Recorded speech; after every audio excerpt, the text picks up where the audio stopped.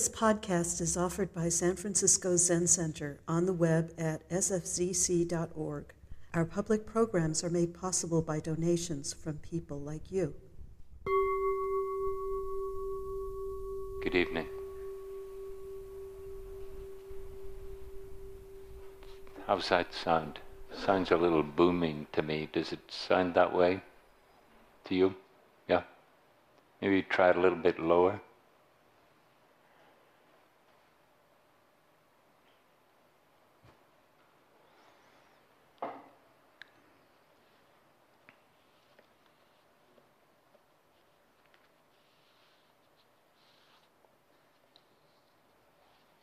How about now? Maybe a little less? Sounds good? Okay.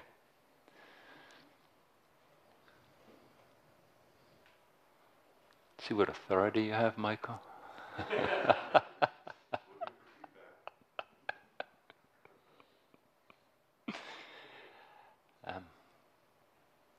As many of you know, we are in the first couple of weeks of what we call a practice period, which is in a period dedicated to the process of awakening. And as a text for this process, for this period of time, I chose a famous teaching by the founder of Soto Zen in Japan, Dogen Zenji, and maybe his most famous fascicle, his essay, most famous essay, the Genjo Koan.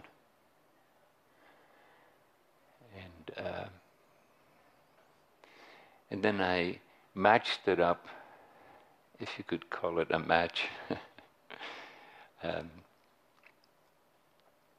Maybe I paired it up with its opposite, the 6 paramitas. The way I've been thinking about it in the last couple of days is, in practice, we have the principle, and then we have the particular setting of the occasion or the moment that we're endeavoring to call forth what the principles propose. Yeah. So what I'd like to do is I'd like to read the first paragraph, and then I would just thought we should probably do a little guided meditation. And then I would like to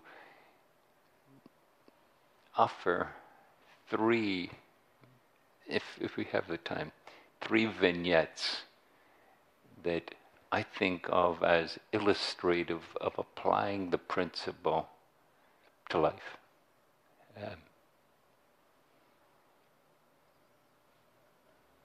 And just so you can get into a frenzy of anticipation, one of those vignettes is how I related to zazen this morning in the Zendo. But here's the first paragraph of the Genjo Koan. And I'm going to read a translation from Nishijima and Cross, rather than our usual one, which is by Kaz Tanahashi. When all dharmas are Buddha Dharma, then there is delusion and realization. There is practice, there is life, there is death, there are Buddhas, and there are ordinary beings.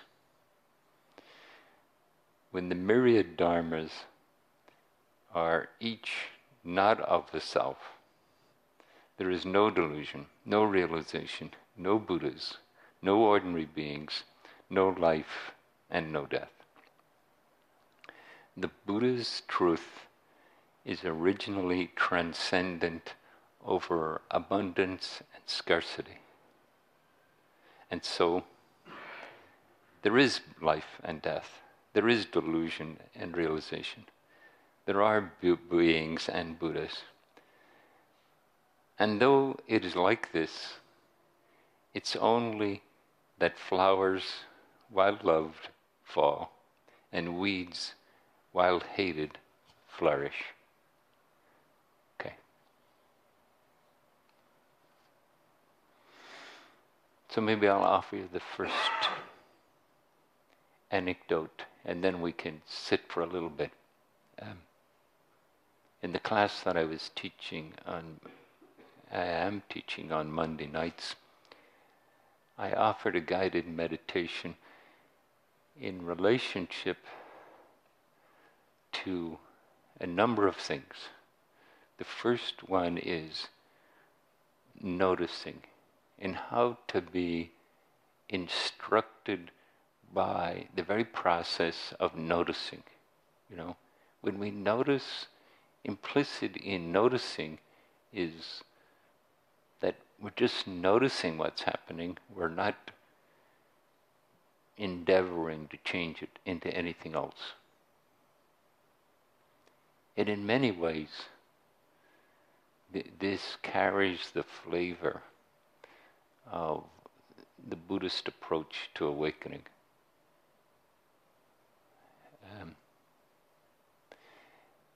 And then taking the noticing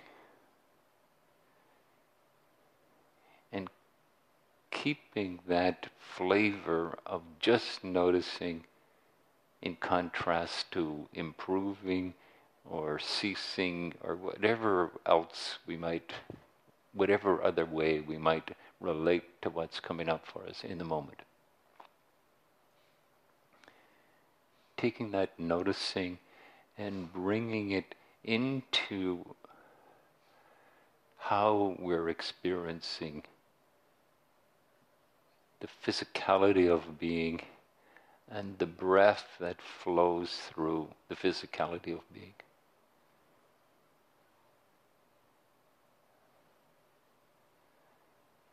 And that's what I used as the basis of the class on Monday night.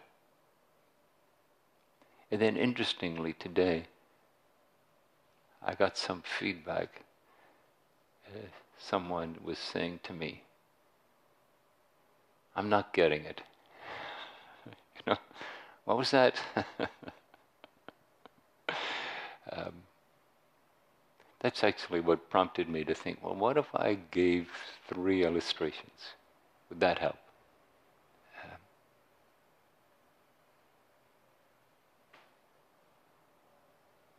So here's the first illustration. I arrived in the Zendo this morning, took my seat. I have a little ritual that I do when I am in the process of settling in to the posture of zazen. I get my seat, get the cushion, or actually I sit on a little folded support cushion, as we call it, or a flat. So seat on that, and then stretch out my spine from the ground up, and then endeavor to discover uprightness. Now, what is that place of balance where the weight of the body is coming down through the sit bones, where the body is in an upright posture so the muscles are not working to hold it in place. To have a long open torso so that the breath can flow in, and so the chest, the rib cage can expand with the inhale, the diaphragm can move down, and the abdomen can swell. And then the reverse with the exhale. And as I was going through that ritual, I noticed that there was a strong inclination to think about a certain issue.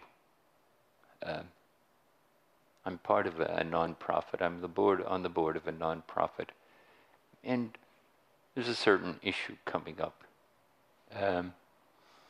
Surprise, surprise. It actually, I don't experience it as a great problem. I try to persuade myself that it's a great opportunity. Sometimes that works. But often it softens up the kind of tenseness or singularity of this is a problem, Problems are there to be fixed, because something is wrong or broken. That's why we call it a problem. But what if we just call it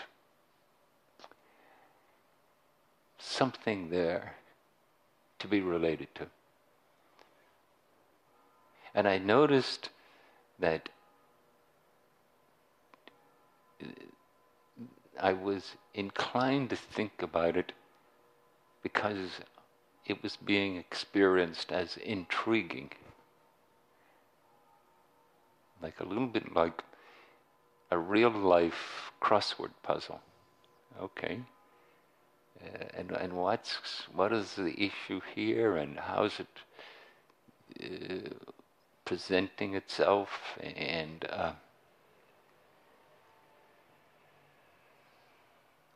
then some attachment arising that, this is what would really help,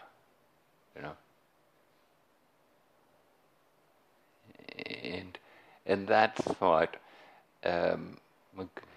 okay, let's hold on to that. That's a good thought. That's a wise thought. That's an appropriate, skillful thought. And while all that was going on, there was some other part of me saying,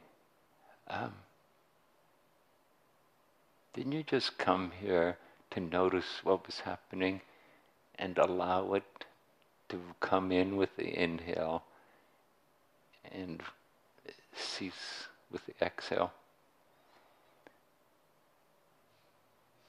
And then these two notions, the intrigue of the issue of the nonprofit and the request of just be the breath.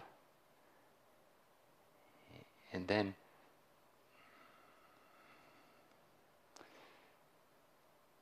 what came to mind, and in many ways came to heart, was just breathe it all in.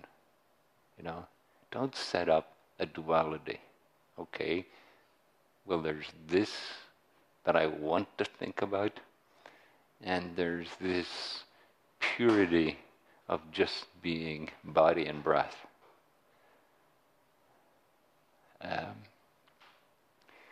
However it arises, breathe it in. It's all part of now. It's all there to be metabolized.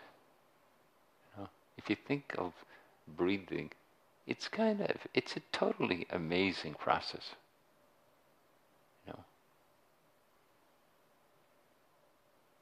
Some volume of air, air. I mean, what can you say about it? Doesn't have a lot of characteristics.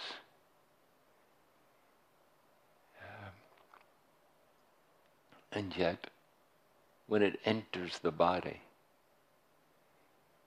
it gives it its life nourishment, If you stop breathing, pretty soon you're dead, And each breath is giving us that. It's something incredibly intimate in the workings of being that we think of as me. You know, that's a very significant and intimate part of me being me. And this nondescript air becomes breath.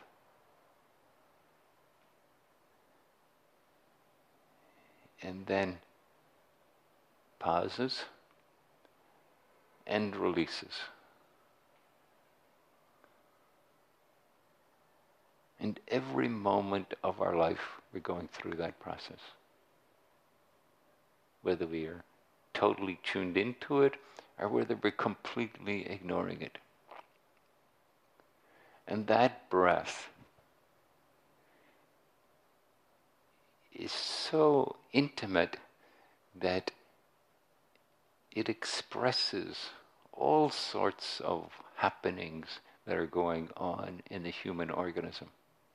You know? When you get excited, the breath expresses it. When you get fearful or angry, the breath expresses it. When you relax and feel trusting of the moment, the breath expresses it.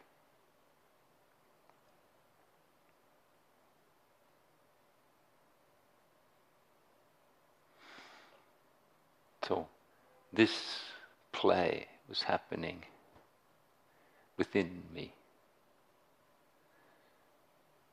Some version of me.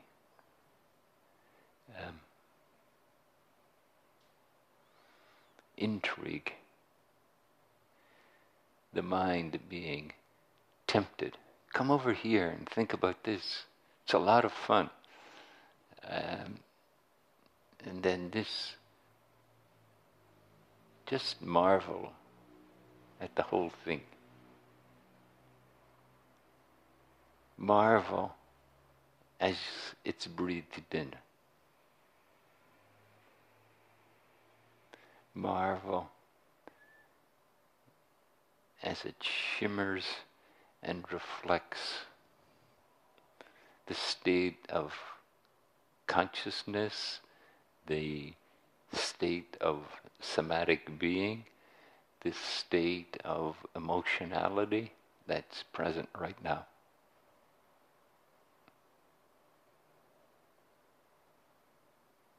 What a statement about life when we accept and engage the inhale. I'm willing to be right here. I'm willing to be what's happening now.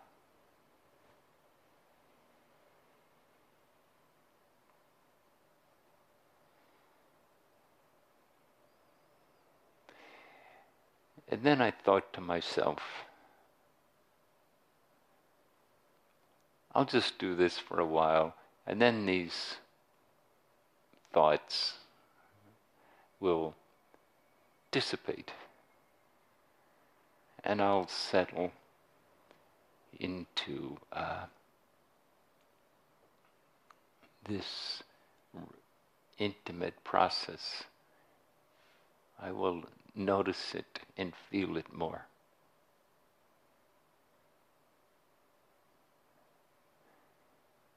And surprise, surprise, that wasn't what happened. They danced back and forth for most of the period of zazen. And it was a 1 hour period.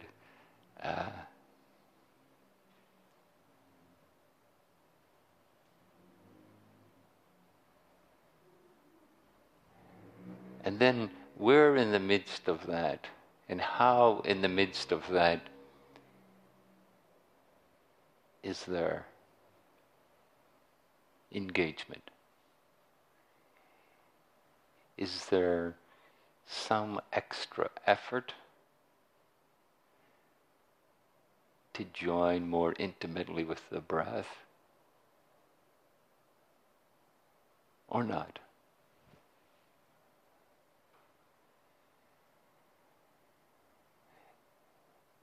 And in just sitting there, experiencing that, endeavoring to neither drift away or take control.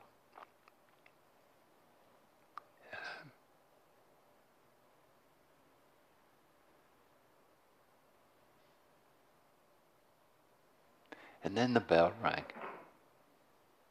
And my mind created the thought, well, that was a pretty good period.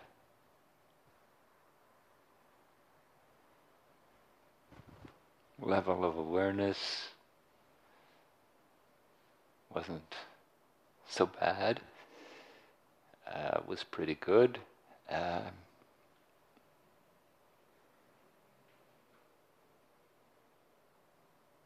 And I thought of this first notion. When dharmas are Buddha dharmas,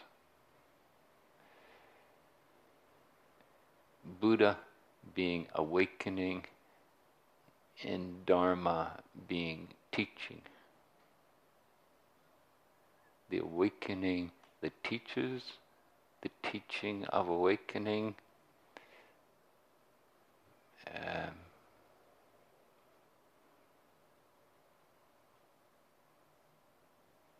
the Genjo Koan, the koan of how what happens for us all the time can be a dharma that invites Buddha dharma.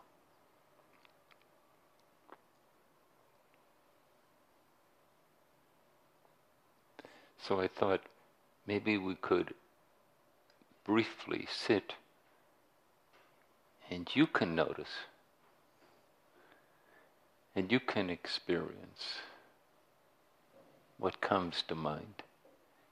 And you can notice what to do with that.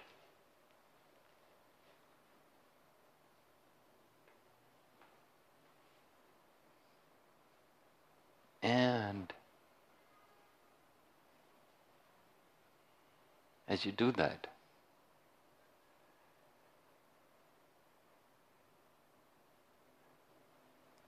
can there be an experiential learning? So we'll start now. Oh.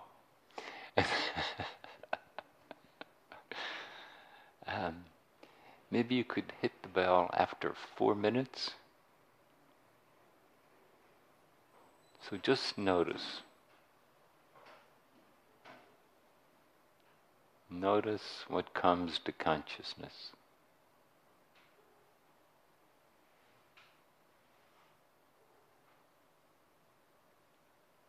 Notice what it's like to just open to what comes to consciousness.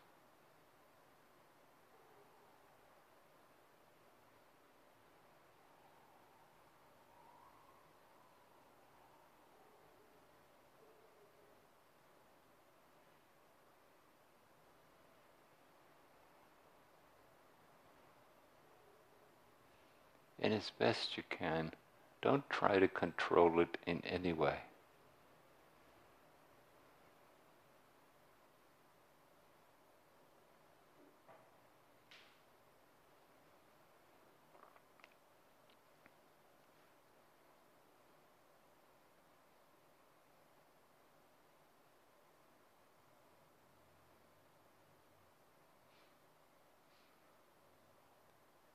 Can noticing school your mind on what it is to be present? what it is to be aware of now.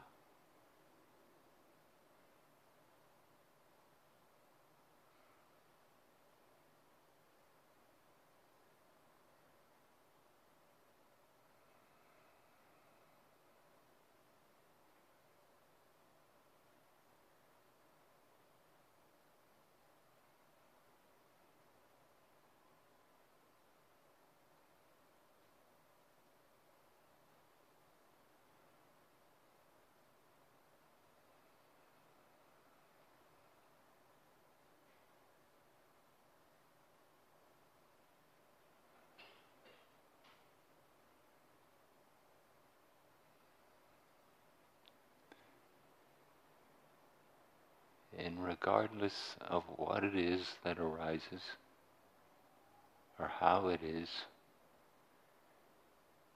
can it be breathed in like the sounds, like the physical sensations, like the thoughts?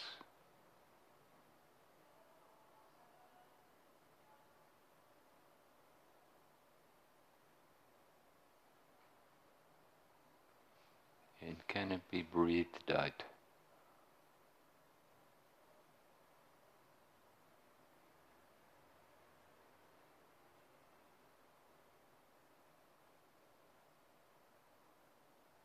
Can the process of being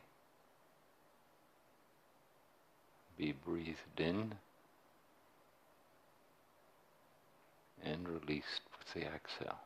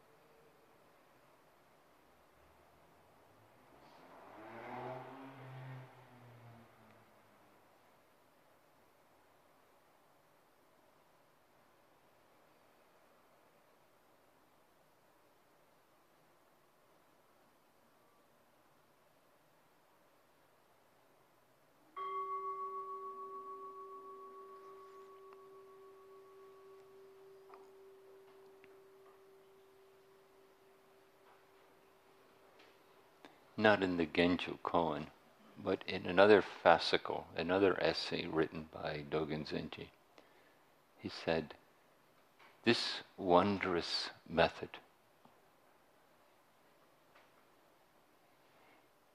is what has awakened all the Buddhas and all the teachers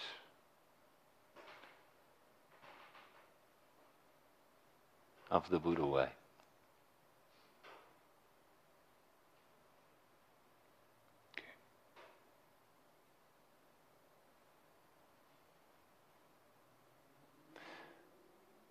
How is it? What is it to let what happens for us be held in awareness and let it teach us how to awaken?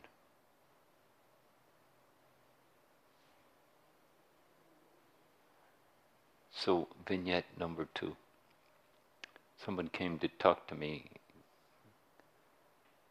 quite recently, and they wanted to talk about something that was going on for them, something that they experienced as challenging, unpleasant, disturbing, and discouraging.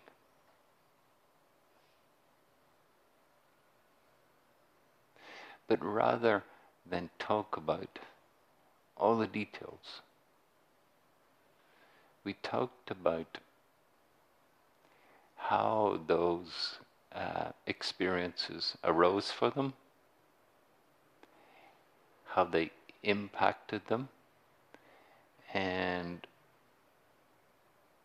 how they related to the discouragements, the subject matter, and the impact.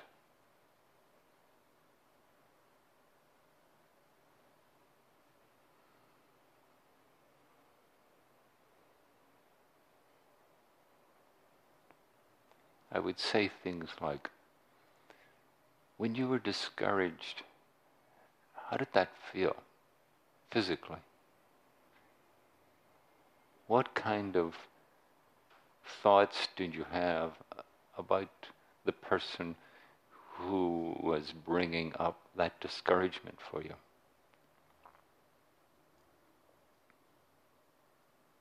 And how did that just dissipate like a lullaby? Or was that like harsh and persistent?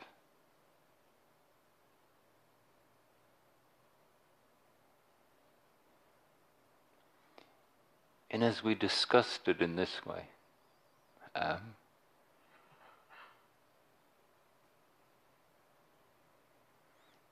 person's mood seemed to lighten.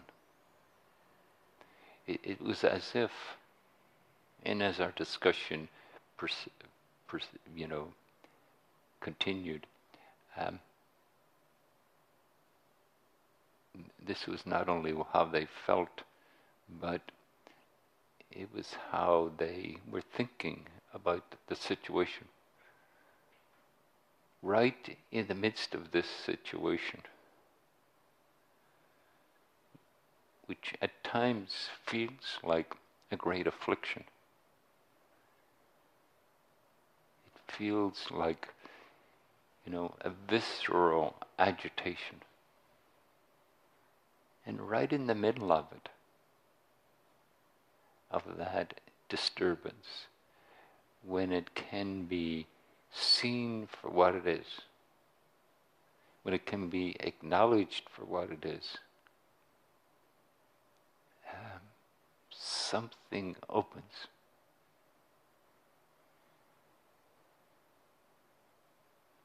When dharmas are Buddha dharmas,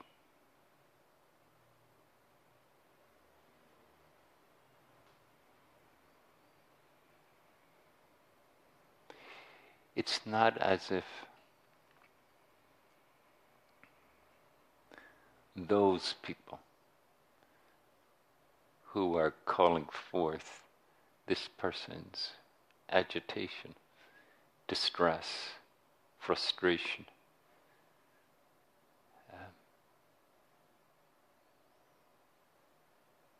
it's not as if, they need to cease existing, or this person needs to run away and be in a different environment. It's somehow how all of this is related to offers a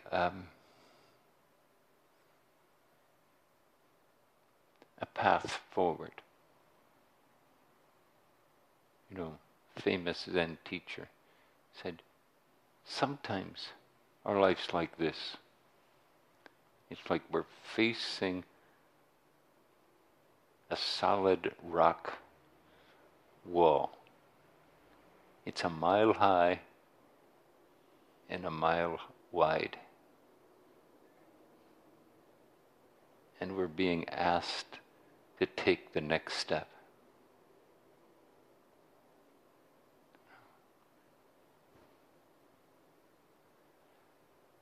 course, he's talking about how the mind can create that impossibility. He's talking about how our distress, our agitation, our frustration, however we, and whatever is evoked within us when we face challenging situations,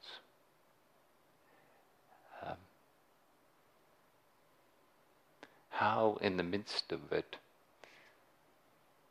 do we discover liberation?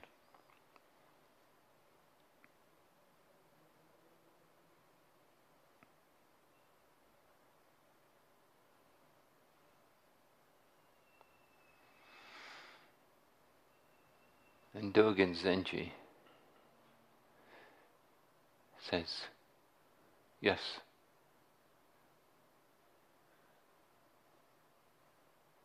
when it's without an abiding self, without a fixed sense of me and what's good for me and what I approve of and what I don't like,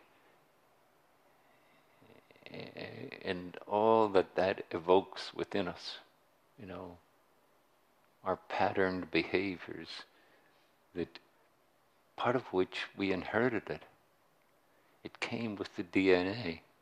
It came with, the environment in which we grew up.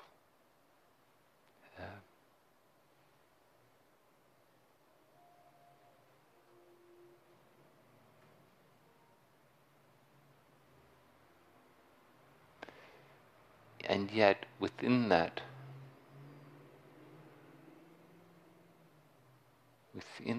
we can discover, and sometimes the very intensity of it, that we're yelling no at, that very intensity cracks something open.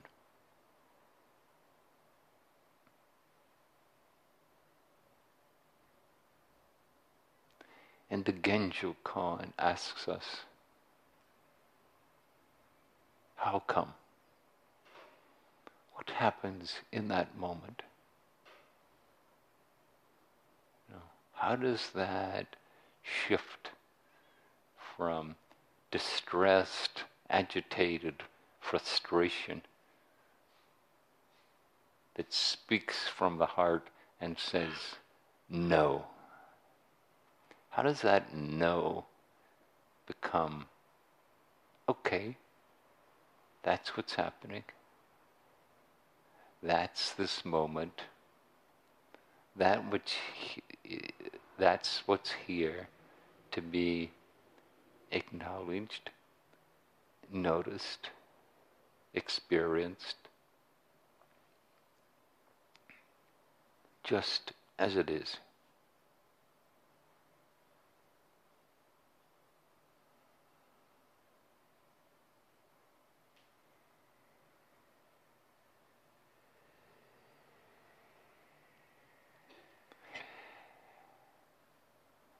And the person, quite surprised by their own shift,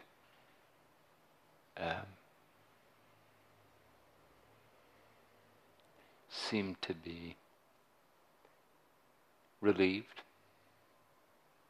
and somewhat enthused about the process of practice.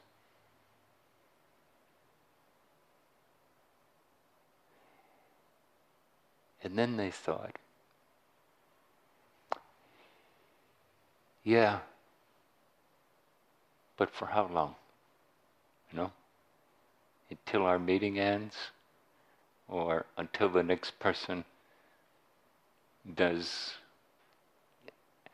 what has been distressing me.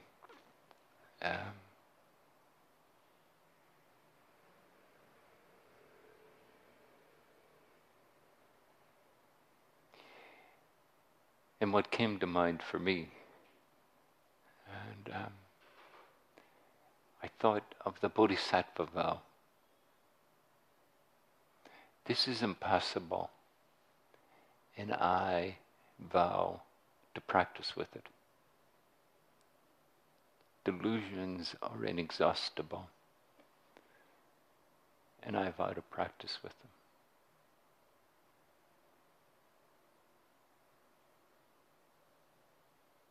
And here's the thought that came up for me, and I shared it with the person. I said, not because we're perfect, because we have some inexhaustible reservoir of resilience, but because we're imperfect. And that part of what gets taken care of is this one, you know.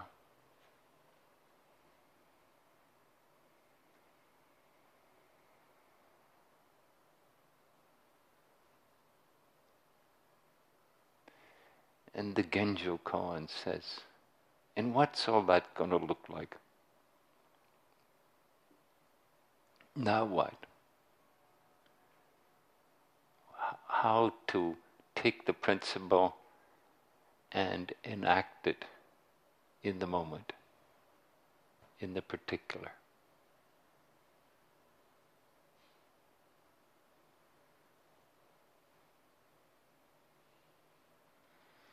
Nishijima says, the truth of the Buddha way is originally transcendent over abundance and scarcity.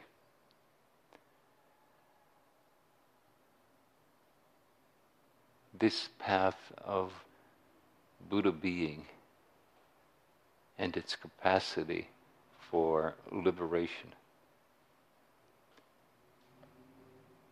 it's innate in the nature of our existence.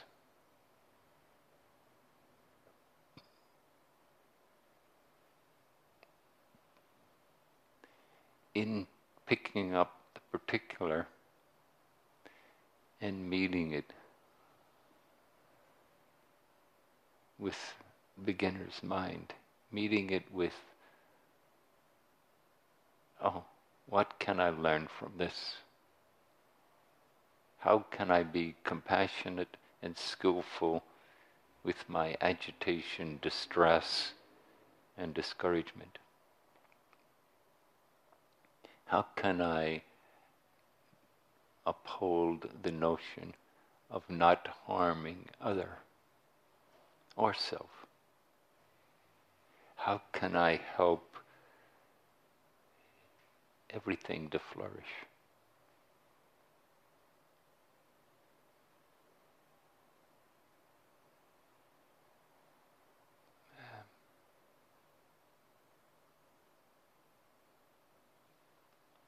So in the class, I thought, well, what if we added in the 6 paramitas? What if we added in generosity, persistence, patience, discipline, awareness, and the insight that awareness calls forth? Would that help? I would say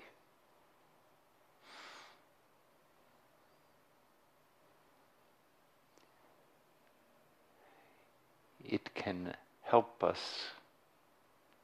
call forth the Genjo Koan. Thank you. Thank you for listening to this podcast offered by the San Francisco Zen Center. Our Dharma talks are offered free of charge, and this is made possible by the donations we receive. Your financial support helps us to continue to offer the Dharma. For more information, please visit sfzc.org and click Giving. May we all fully enjoy the Dharma.